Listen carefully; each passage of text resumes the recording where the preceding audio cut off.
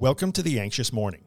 Every weekday morning, we'll take a few minutes to go over some important lessons that you can use in your anxiety recovery journey. Away from the endless, noisy scroll of social media, The Anxious Morning brings you support, education, inspiration, encouragement, and empowerment. For more, visit us at theanxiousmorning.com.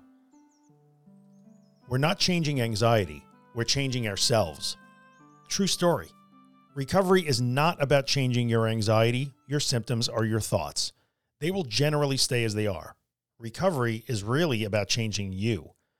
Before you get all worked up thinking that you have to become a totally new version of you, don't worry about that. Recovery is not about totally reinventing yourself. Recovery is about changing how you react to your anxious thoughts and sensations. Recovery is about changing you, but only insofar as how you relate to anxiety and fear. This may seem like a WTF moment for you when I say this.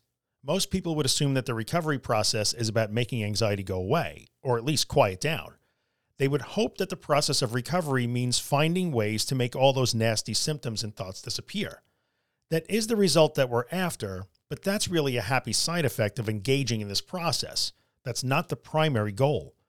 When we spend our time trying to make the anxiety itself change or go away, things get frustrating.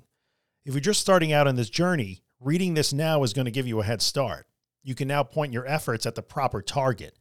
If you've been working the recovery process for some time now and feel like you're not making real progress or that you're continually sliding backward, this might explain why that's happening. When I tell people that I am fully recovered from my anxiety disorders, they usually ask if I ever get anxiety or if I still have panic attacks. The answer is yes. I can experience anxious days. I might even experience a panic attack or two in a given year or so. How can I call myself recovered if this is the case? Because I simply don't care. I experience anxiety like a normal person does now. When I get anxious, I recognize it for what it is. I do not see it as cause to sound an alarm and take special evasive action to get rid of it.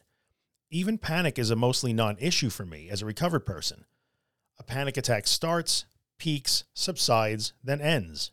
And when it's over, it's over. The event does not ruin the rest of my day or cause me to retreat and declare setback.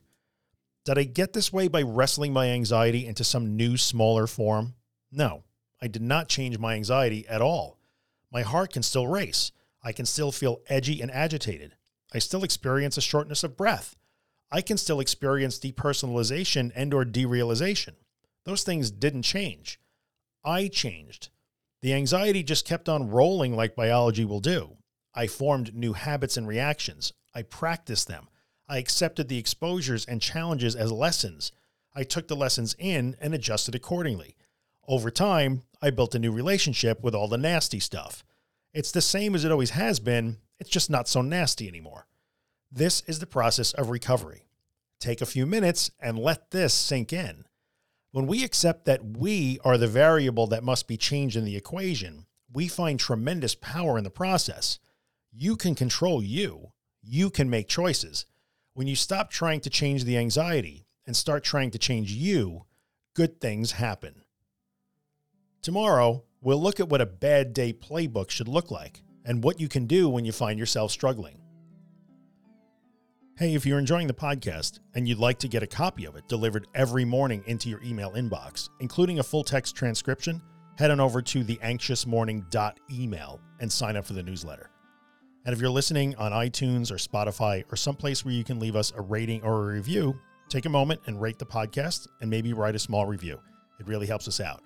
Or just tell a friend about us. Thanks a lot.